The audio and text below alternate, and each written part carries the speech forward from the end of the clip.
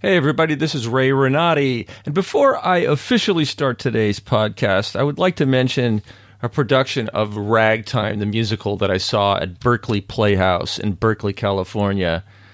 If you have a chance, go see this show. It runs through March 18th, 2018, and it's a very special production. You know, they don't have a lot of money at Berkeley Playhouse, but they took this sweeping musical with a low budget and made it something special. Something really special that's not to be missed. The performances especially by the leading actors, but the whole ensemble are extraordinary. The lighting is incredible. With their low budget, they did incredible things with a set. Very imaginative. I never would have thought of it. It's absolutely worth your time. Ragtime. One of the best musicals in the canon of American musicals, I believe. It's sometimes forgotten about, but when done well, it's spectacular, and this is no exception. So if you get a chance, go see Ragtime at the Berkeley Playhouse in Berkeley, California, running through March 18th. Okay, let's get on with the show. Feeling small when tears are in your eyes, I will dry them all. I'm on your side. Oh, when times get rough and friends just can't be met like a bridge over troubled water. I will lay me down like a bridge over troubled Hey, folks, how y'all doing? Did you enjoy that song? That was my friend Carly Ozard, one of the best singers in New York City. And I'm not just saying that because she's my friend. A lot of people in New York City who know singers know Carly. She's great. That's from her latest album. That's her disco version of Bridge Over Troubled Water by Simon and Garfunkel. Simon and Garfunkel. That's the disco version. If you're in New York City, be sure to try to catch Carly at some venue that she'll be singing at. She'll probably be somewhere while you're there. Check it out. Today's show, I had the opportunity to talk with Mr. Richard Fouts, a playwright in San Francisco, who has a new play that will soon be in production at the Z Space. It's called The Birthday Lottery. The Birthday Lottery will be at the Z Space, opening on March 29th at 8 p.m. with 4 performances, the final on April 1st, 2 p.m. The Birthday Lottery is about the Vietnam War draft. Some of you might actually remember the Vietnam War. Many of you may not. But I'll tell you, it was a big part of our history that cannot be forgotten, and I think it's great that Richard has written this play and that its first production will be in San Francisco, California. All right, let's get to the interview. Richard Fouts. So I'm here with Richard Fouts, and I'm so happy to be talking with him. You sent me an email through my website. That's right. Yeah, that was exciting. I think that was probably the first one I ever had. No kidding. Yeah.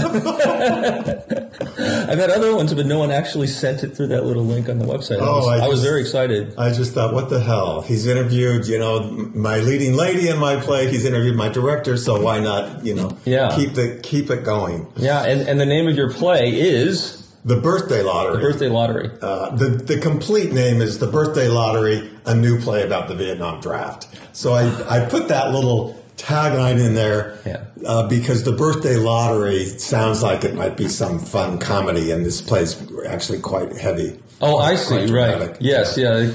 I never thought of it that way. Yeah.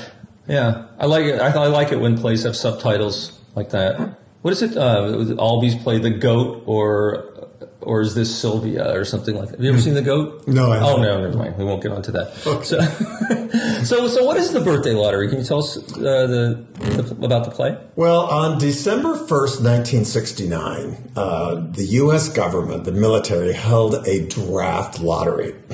The Vietnam War had escalated, and the body counts were very high.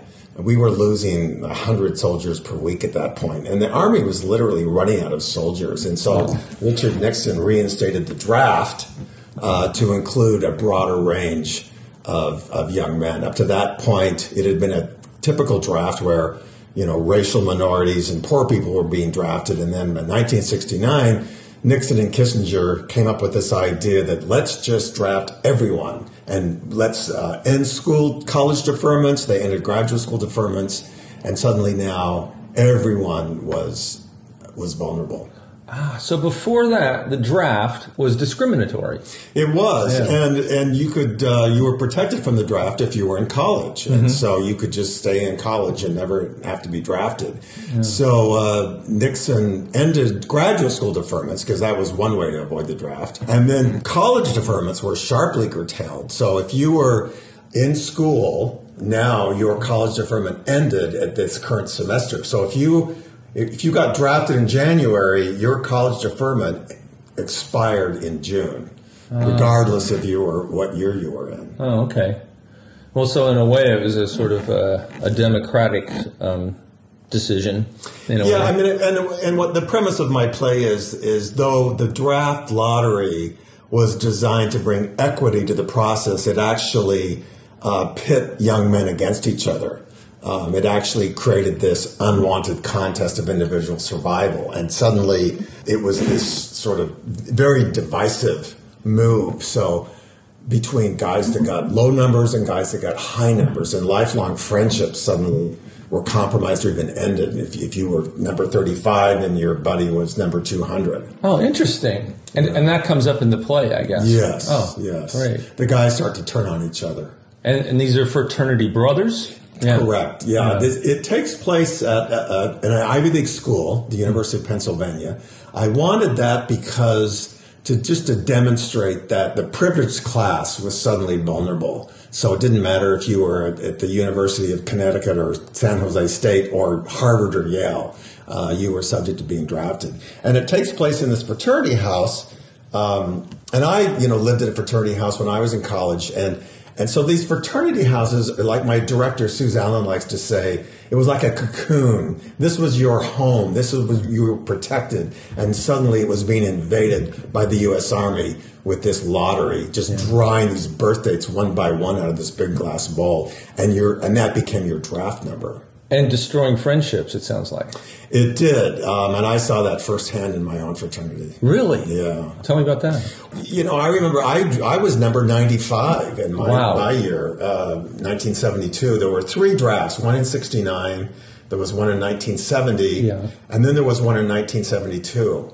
I remember in 1969, the night of the draft, I was 15 at the time, and I said to my dad, "Oh, but I'm okay, right?" And he said, "Oh no, this war is going to go on for years. Believe me, you're not in safe zone here." When the draft happened in 1972, that was my year. I had turned 19.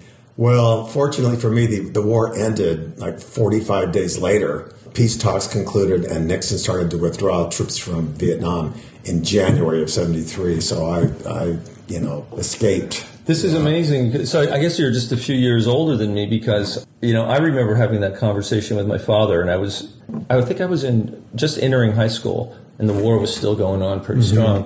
And there was still a draft, but I was a ways away. And I told my dad I would go to Canada. He said to me, "If you do that, I'll disown you." That's what my father said. Well, the fathers were really important. Yes, because he was in the Navy, Yeah. But I never forgot that. Yeah, it's interesting, Ray, because my father was the same way. When I got number 95, that meant I was going to be getting my induction letter pretty quickly.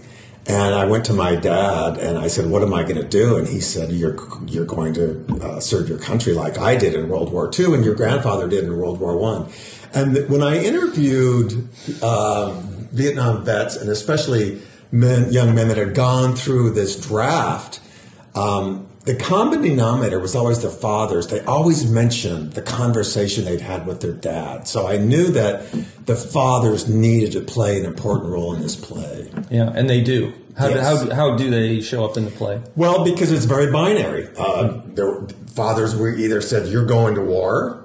In fact, there's one father who says, you go to Canada and my home will no longer be open to you. So there you go.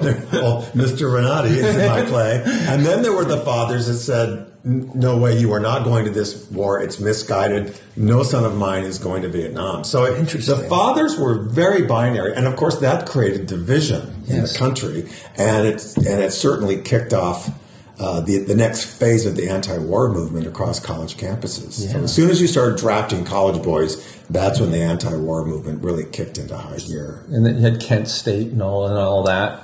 And, yeah. And the riots in Berkeley, right? Oh, yeah. Berkeley was kind of the epicenter of the anti-war movement along with Columbia. But the draft took place in December of 1969. 5 months later was Kent State, when you just referenced, where 4 students were shot and killed in an anti-war protest that kind of got out of hand. Yeah. Those photos, I think, will never...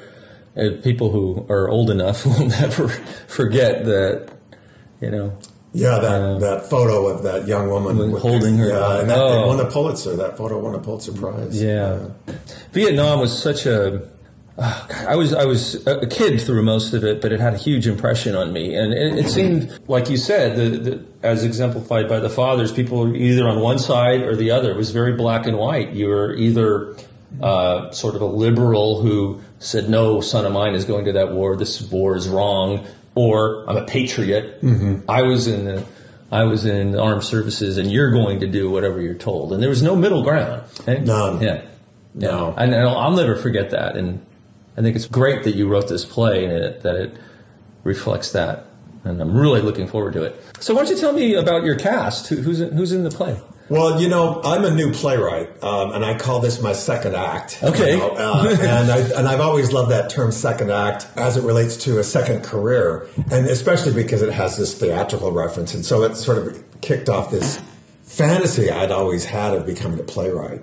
Now that I'm very close to retirement, I started to think about, I think I really would like to write this play about the draft. And I've been thinking about the Vietnam draft as a stage play for a long time. Because I just thought, wow, this would be great on stage. That live theater is perfect for something like this. I didn't see it as a movie or a documentary, but as a stage play. Yeah. So after I wrote this play and I worked with dramaturgs, Suze Allen, who's also directing the play, it came time to cast it. And I think becoming a playwright, one of the best things about becoming a playwright is working with actors. Because when you have these characters that you've invented in your head, and I've read the script in my head so many times, and then when you see these young actors turn them into real three-dimensional people, it's just such a thrill. Yeah. And they have all really captured the essence of the character the way I had imagined. And then surprised me because in readings they will do something a little different.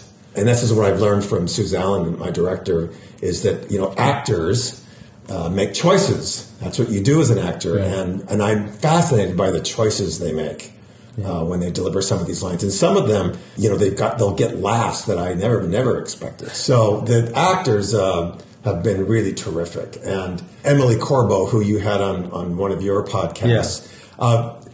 The Emily Corbo story is such a great story because she came in at the end of a long day where we had been auditioning a dozen actresses, and they were lovely, lovely young women, but they all looked the same, they all sounded the same, and no one was really getting the 1960s anti-war chick, Mm-hmm. And Emily came in. First of all, she looked like a young Kim Novak. When I said, a young Kim Novak, first of all, she knew who I was talking about. Yeah, I know. So I was immediately impressed. Yes, definitely an old soul. And when I had this peer reviewed, I had several writers review it. My good friend Marty Kine, who's also the creator of a wonderful series called House of Lies. When he read my play, he said, "Richard, I love your play.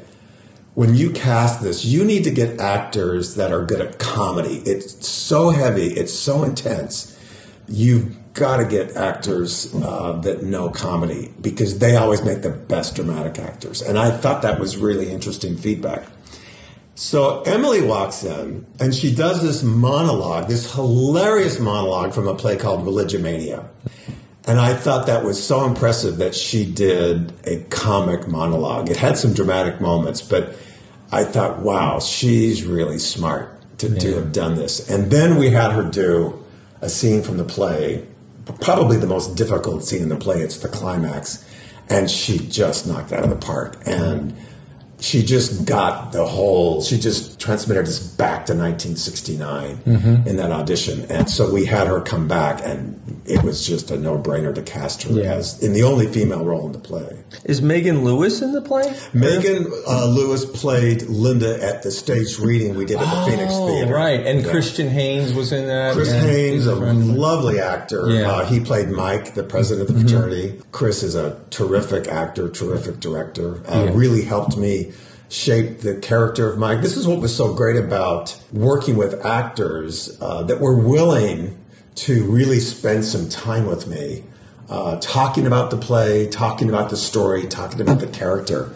I've spent hours talking to Emily about the character of Linda because she just wants to know more about her. And I find few actors will really put in that kind of time.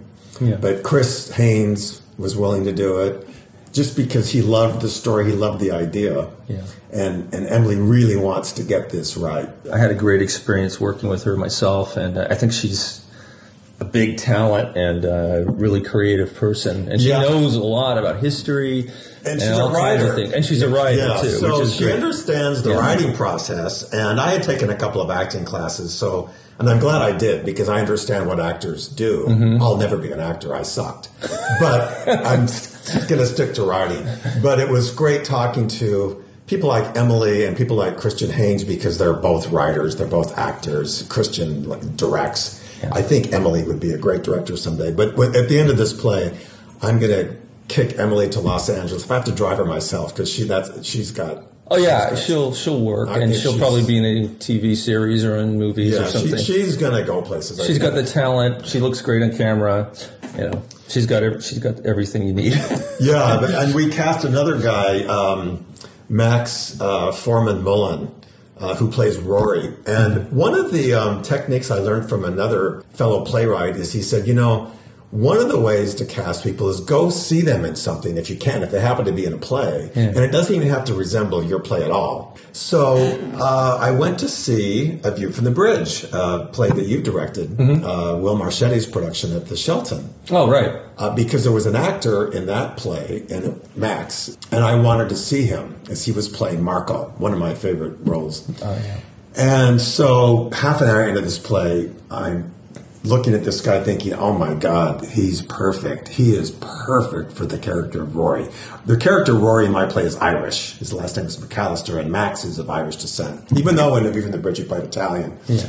But Irish, Italian, Yeah, it's pretty much the same thing. Catholic Church, guilt, all that stuff. So I just reached out to him, and I thought, I've got this new play, and he came in, and oh my God, he just a really talented, natural actor, and he could play any role in this play, but he's perfect as Rory, and he works super well with the other actors, and he's just an extraordinary guy. So I've just been blessed with finding some really terrific actors for the play. Nick Colias, an actor out of Los Angeles, is playing the role of David, which is the sort of the big man on campus, the strikingly handsome guy that gets all the girls. He's really smart. He's athletic. The guy we'd love to hate. Yeah. He's actually modeled after one of my own fraternity brothers. He's just another just super, super actor. Yeah.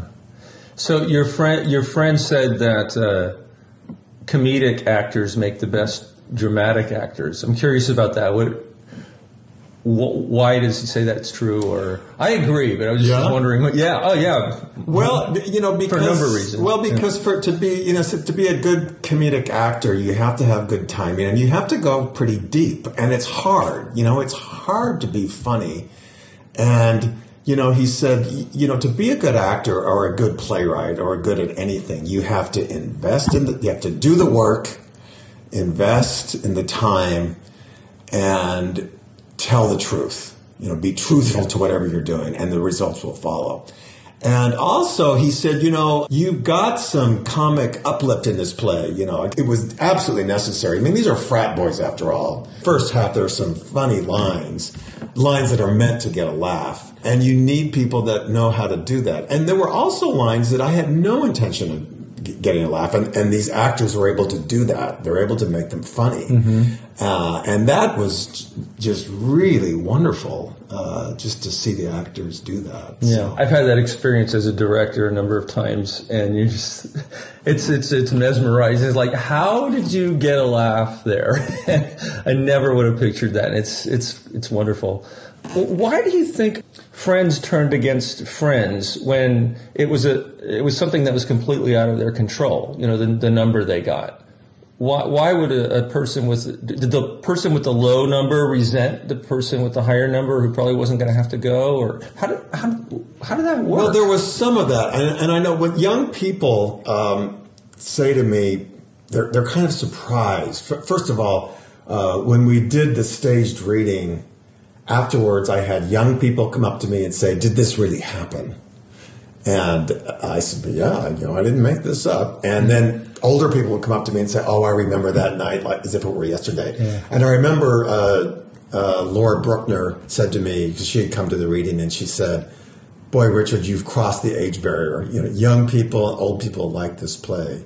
But what happened is that night, and I remember this so vividly because I remember my year, 1972. That draft was December 7th, and we were all listening to it. And I got 95, a good friend of mine got 35, and another friend of ours got like 251. And so the guys that got high numbers, they were drinking themselves into oblivion. They were so happy. They were celebrating. Yeah. We're not going to this war. And those of us with low numbers were just terrified. And in one case, there was a fraternity brother of mine who was just crying his eyes out. And so you had this resentment. So here you've got, one guy crying his eyes out, and these other guys are just partying. Yeah. And there was just no empathy. They just didn't feel sorry. They were so happy to not be going to war. Yeah. And that just created some divisions. My brother drew a very high number. He's 2 years older than me. My cousin Alan drew a low number. They were very good friends, and they didn't speak for years because my brother was cocky about it. Hey, I'm 251. Oh, I see. And if you do a high number, those guys were cocky about having drawn a high number. And they're so young, and at that period in their life, maybe they hadn't learned how to be empathetic yet. Probably. And also, I was in a fraternity, and I know what the atmosphere is like. And it's unfiltered. Yeah. Yeah, there's not a lot of, even though you're called brothers, there's not a lot of brotherhood very often. Yeah. Well, especially the draft. I mean, it was just a very... And the alcohol going along with it. And the alcohol. Yeah. And the alcohol. Yeah. So we've got all that in my play. There's a lot of drinking, and then once they start to realize that their lives have been changed forever, then the guys start to turn on each other. The guys with the low numbers start to resent the guys that are not going to war. Well, I'm glad that you kept the alcohol in there to keep it, honest. So you've been working on this play for 9 years, is that right? A long time. I got the idea in 2009, which was the 40th anniversary of the draft. On the 40th anniversary, there was a wonderful writer, Dennis O'Neill, who wrote this book, Whiplash. And you can look at the subtitle there. In fact, what is the subtitle? When the Vietnam War rolled a hand grenade into the Animal House. So Dennis O'Neill wrote this book about his fraternity days at Dartmouth. And in 2009, in the 40th anniversary of the draft, I heard him interviewed on NPR. And he talked about that night. And as he started describing just how this lottery happened and the drinking and just everything that you and I have been talking about, I just thought, God, this would just make such a great stage play. So I started, I read his book. I started researching. I reached out to Vietnam veterans and heard their stories and interviewed dozens of them about that night and about the draft, and those that went and those that became anti-war activists. And finally, after a couple of years of research and a binder this thick, 2 inches thick, I said, okay, I've got to write this thing now. Yeah. Enough research, now you've got to actually write it. Yeah. And so I thought about my own fraternity brothers, and I used them as inspiration to develop the personas of the characters in my play. Mm-hmm. And can you give us a brief synopsis of the play without giving away? Is that possible to give a little bit of the story Without spoilers? Yeah, without spoiling it. Well, or it's just it's a reenactment of that night. Okay. So lights up and you're in the draft. There's no warm up. Oh, okay. You're just right there. You are right in it. Okay, good. And these numbers just keep coming. And so there's 5 fraternity brothers. There's David, who is the smart one. He's the historian. Mm-hmm. And he is keeping track of all this. He's writing down the names of the birth dates as they're called out and matching them up with who's going, when. And then there's Chad. He's a football player. He's a star running back for the Quakers. It takes place at the University of Pennsylvania. Mm-hmm. And he's the cocky athlete. And there's Rory, who is the bookworm. He's an accounting major. He gets a low number, and he's terrified. And then there's Tim. He gets a low number, and he's sort of the antagonist of the play. So Chad is the voice of, hey, if we have to go to war, we have to stop the communists. And his father is like the father you and I had. His father's like, if you get drafted, you are going to go serve your country, just like I went to World War II and your granddad served in World War I. Yeah. Tim, on the other, he's the antagonist. He's saying, no way, this war is misguided. These politicians are lying about the war. I am going to find a way to get out of this. And the other guys are just sort of neutral. They're not really political. They just don't want to go. Yeah. So you've got the protagonist and the antagonist fighting the whole play and asking David, who's researched this, how can we get out of it? Mm-hmm. And throughout the evening, arguments and fights break out. And how many women are in the play? Just one. Just Emily's character. And she plays the sister of the chapter president. Oh, okay. Great. Well, sounds great. Now you say you're a new playwright, but you've written some other plays, right? I have. I've written a couple of comedies. After I wrote the Birthday Lottery, I really needed a break. Yeah. I wrote a comedy about Leonard Bernstein called My Afternoon with Lenny. It's a play about mistaken identity, sort of borrows from A Midsummer Night's Dream. Oh, okay. And then I'm working on another comedy called Dead Serious about 2 female assassins. Very dark comedy. Lots of sex and murder, blood, death. And then I'm working on a play about Franklin Roosevelt, another that peers into how he made decisions, particularly his decision to intern Japanese Americans during World War II. Oh, wow. That sounds really interesting, especially with what's going on right now in our current political climate. Exactly. How do you think this play relates to our current political climate, the Birthday Lottery? Well, that was my big question is this going to be relevant? Mm-hmm. And I found that as a playwright, when you write a play, keep it sort of close to the vest in terms of who you talk about it with. Mm-hmm. Because a lot of people said, oh, who wants to go see a play that takes place in 1969? And so I started to think, wow, is this relevant? But I found that a good story is a good story. It doesn't matter when it takes place, mm-hmm. if it's a good story. Yeah. And this happens to be relevant on a couple of fronts. The 50th anniversary of the draft is coming up. And, of course, America doesn't seem to have learned its lesson in terms of getting involved in foreign wars. And here we are in Iraq, we're in Afghanistan. Talk about North Korea is scaring the hell out of people, especially those of us that live on the West Coast that are in their firing range.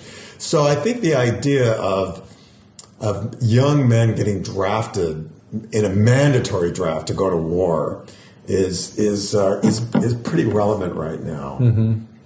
We've learned, I guess the only thing we've really learned is how to develop professional armed forces that can sort of sustain itself without a draft. But other than that, we're still getting involved in places that we probably shouldn't get involved. Yes, That's what it is to me.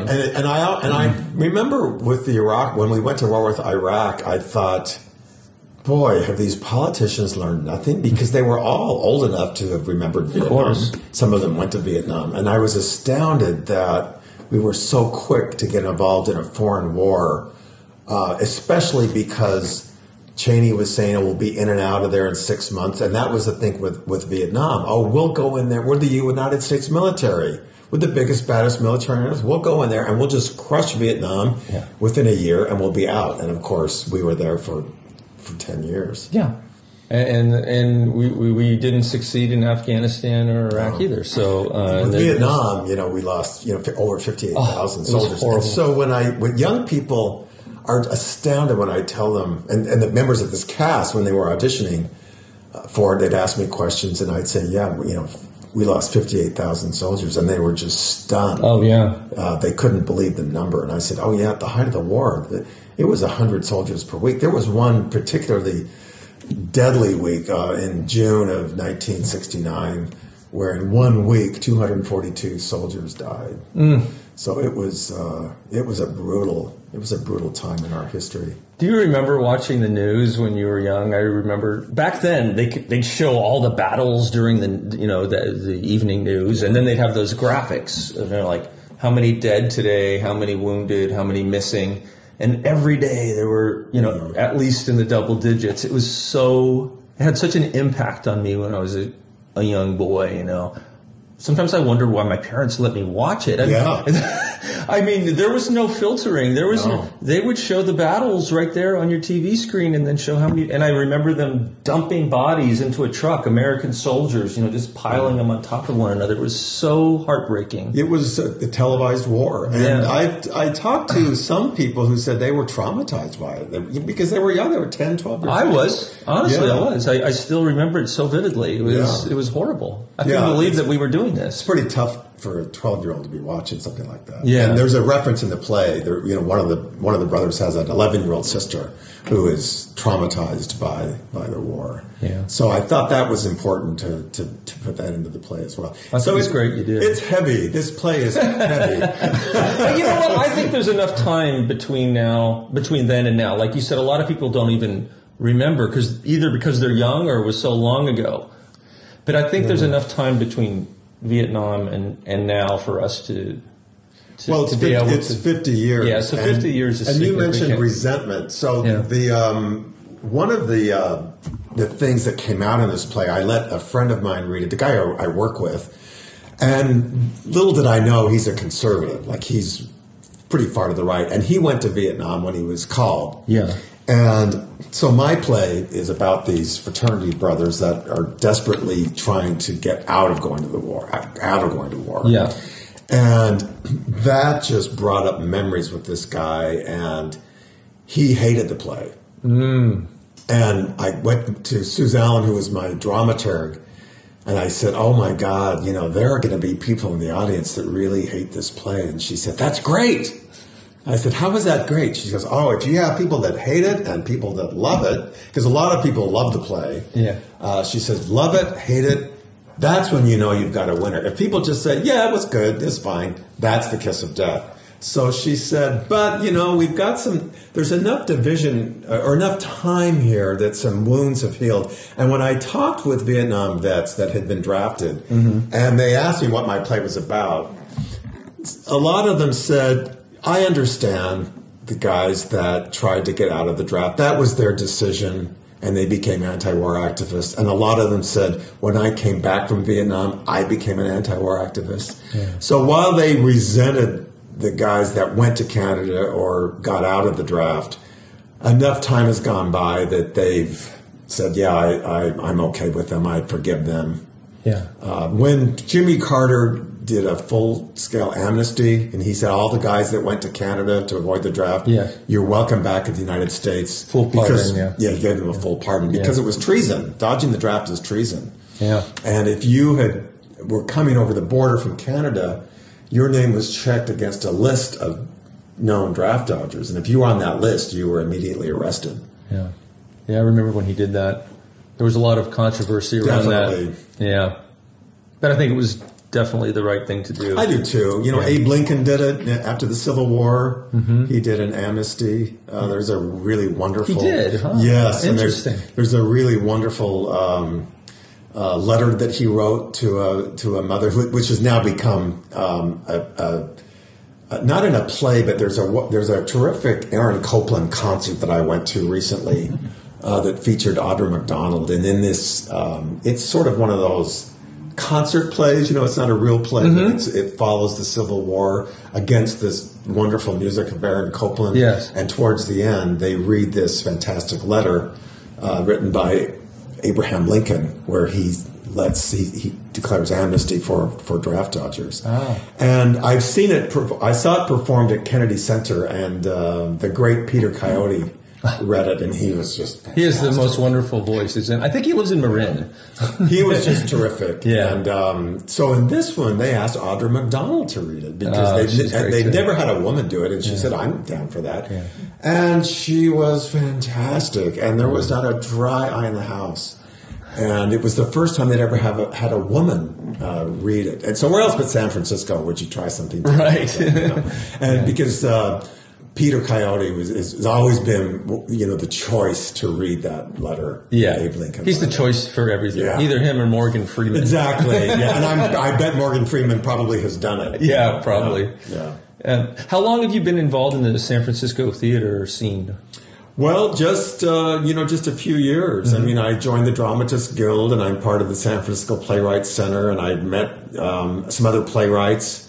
And the San Francisco playwright community is extremely generous. I mean, people tell me it's not quite like New York, where people. But you know, Robin Bradford, she wrote this wonderful play called Low Hanging Fruit about women soldiers in Iraq, and. She's just one of these very generous playwrights. I've gone to her readings. She's going to come to this play. She gave me some great ideas about the play. John Fisher, local playwright, you know, he's won enough awards to fill my apartment. And he's written a lot of plays about war. And he read my play. He was on my peer review team. And he is, in fact, he's the testimonial that we feature in our promotion. John has just become a terrific friend and a wonderful playwright. Vaughn Scott Bear, another playwright, local playwright, is actually in my play. He plays Colonel Omar. Oh. So I kind of envy these playwrights that are also actors. Yeah. You know, John Fisher he just won a Best Actor award for his play about World War II. It's a one-man show, and it's a comedy. You know, who else but John Fisher could do this? You know, he's a great comedic actor, and he just did a production of The Normal Heart, which he starred in. I mean, just a fantastic guy. There's so much talent here, isn't there? There's wonderful talent. Yeah. When we were casting this play, it was really tough because the actors in this play are all college age. They're 21 years old. Yeah. And so we were getting, you know, inexperienced actors that didn't have the training and weren't quite getting it. And Sally Dana, my casting director, said, well, you know, if we were in L.A., I'd have cast this by now, because we went through a 3-month casting process. There's so many people to choose from down there.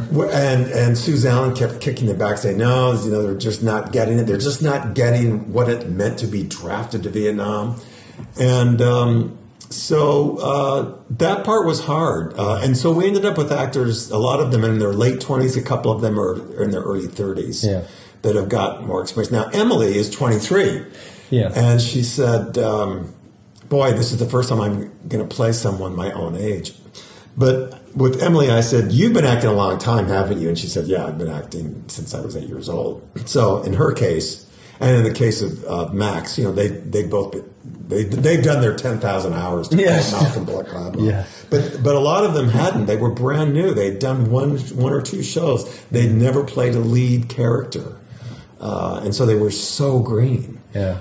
But my director was very good. She said, you know, if someone gets the essence of the character, I'm willing to work with them. because they're when you have someone like Max Forman Mullen or Emily Corbeau, their training just comes out. Hunter Scott McNair is another actor who trained with some of the best in New York City for 7 years, and Sally kept saying she would look for their training that they had done on their resume, and I can see why she did that, because you could just see which actors have had that training versus those that have not. Yeah, it can make a big difference. It really can. Especially with young actors. A lot of times you see a lot of raw talent there, but are they up for it now? Are they up for this now at this time? And you want to give them a chance, but at the same time, you only have a few weeks to get ready, and you can't teach somebody to act in a few weeks. No, you can't. Susan's willing to work with an actor with some extra time, but she's like, yeah, we got 3 weeks rehearsal. Yeah. These guys got to land running. Yeah, no, it's true. The show is going to be opening on, what's the date? March the 29th. We open just for performances. It's a workshop production, really to see what works, what doesn't. I'm sure there'll be some more tweaks after this. But Suze Allen was my dramaturg, and she worked with me for a year on this play. Just building helping with the story logic and the story structure and developing the characters. The first draft of this play, I know now, wasn't very good, because it's now gone through like 8, rewrites. That's good, though. That's good. And Suze, fortunately, when she read the play, she saw that there were some issues with it, but she said, you've got a really good storyline here. And she said, you've structured it beautifully, and you've got some good characters, but you've got to fill this thing out a little bit. Interesting enough, I came up in corporate communications and advertising. So I was trained, word economy was just pounded into my head. Anybody that's a business writer, it's all about limitations. It's all about word count when you write press releases or ads. So Sue said, with a new playwright, I'm always editing a third of it out. With you, she says, you've actually been a little skimpy. Your writing is very, very tight. And she said, there's some places where you need to give a little more. So there's another monologue that was added for the character Linda, where Linda has a little bit of a meltdown on stage. And then we developed the protagonist-antagonist sort of turned the volume up on the conflict. Yeah. The relationship and the conflict that's happening. Because people like conflict on stage. Yeah, I mean, and I've always known that, and I went to a great seminar by Robert McGee, and that was the first, conflict on stage, but without being melodramatic. Right. So one of the things that Suze Allen said to me when we first met was, Richard, the sign of a good playwright is to create a conflict or a situation that is just unsurmountable, that the audience will be saying, my God, how will they get out of this? And she said that's what this draft was. It's the government, it's this edict being handed down from the U.S. government that you are going to war. That really was the feeling of Vietnam. I mean, when I look back, that really was it. It just seemed like an impossible situation that we could never get out of. Yeah. And all these people were paying the price, all these young people. It was so sad. I mean, over 58,000 dead and 75,000 disabled. And I interviewed a lot of Vietnam vets that were disabled. And they're still suffering. Oh, yeah. I talk to these vets that are in pain every day. Yeah. They've been in pain every day for 40 years. Yeah.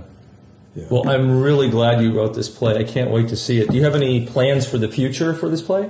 Well, I want to pitch it to universities because it takes place at a university. The characters are seniors in college.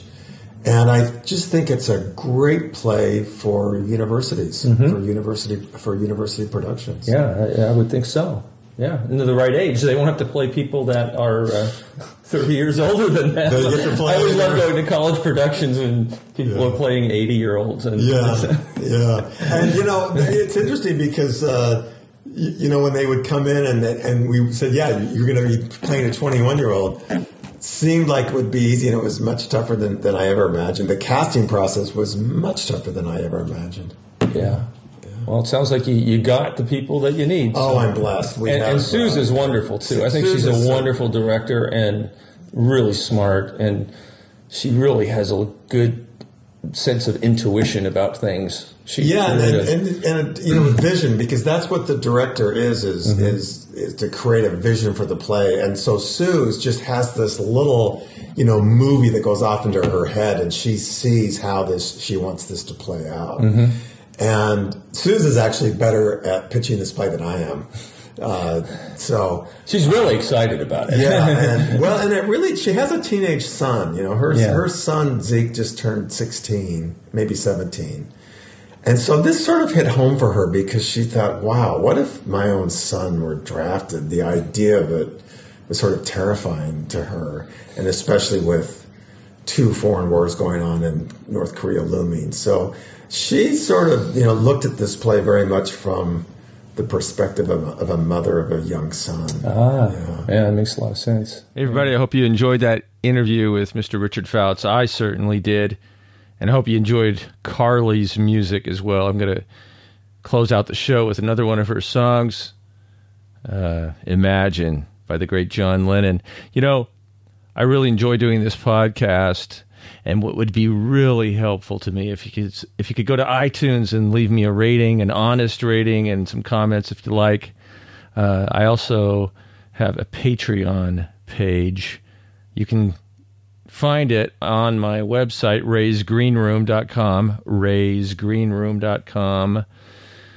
I'm probably going to start asking some of my biggest fans to maybe give me a little bit of money on a monthly basis. And I'm talking about a little bit of money, less than a cup of coffee. I don't want anybody feeling this, but it actually costs a lot of money and time to do a podcast like this, and I'd like to keep doing it. So anyway, thank you so much for listening, and I will see you next time. And where will I see you? On the boards. Good night, everybody.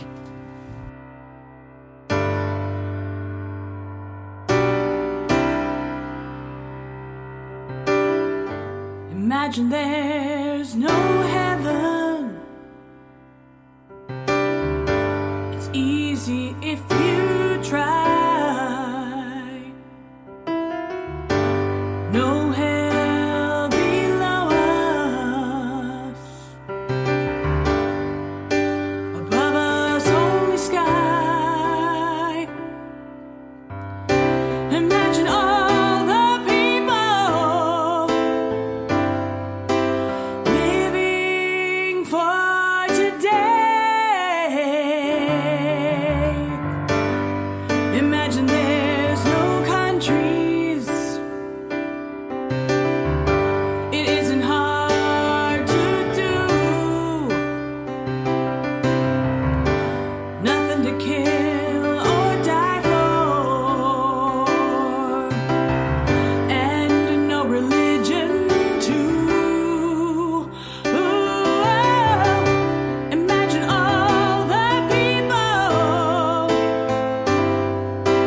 living life in peace. You may say I'm a dreamer, but I'm not the only one. I hope someday you'll join us, and the world will live as one.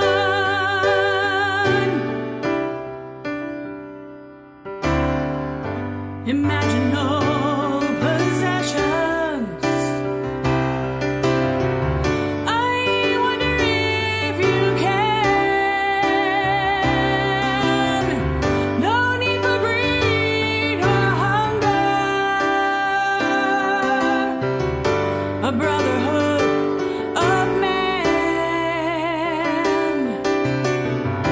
Imagine all the people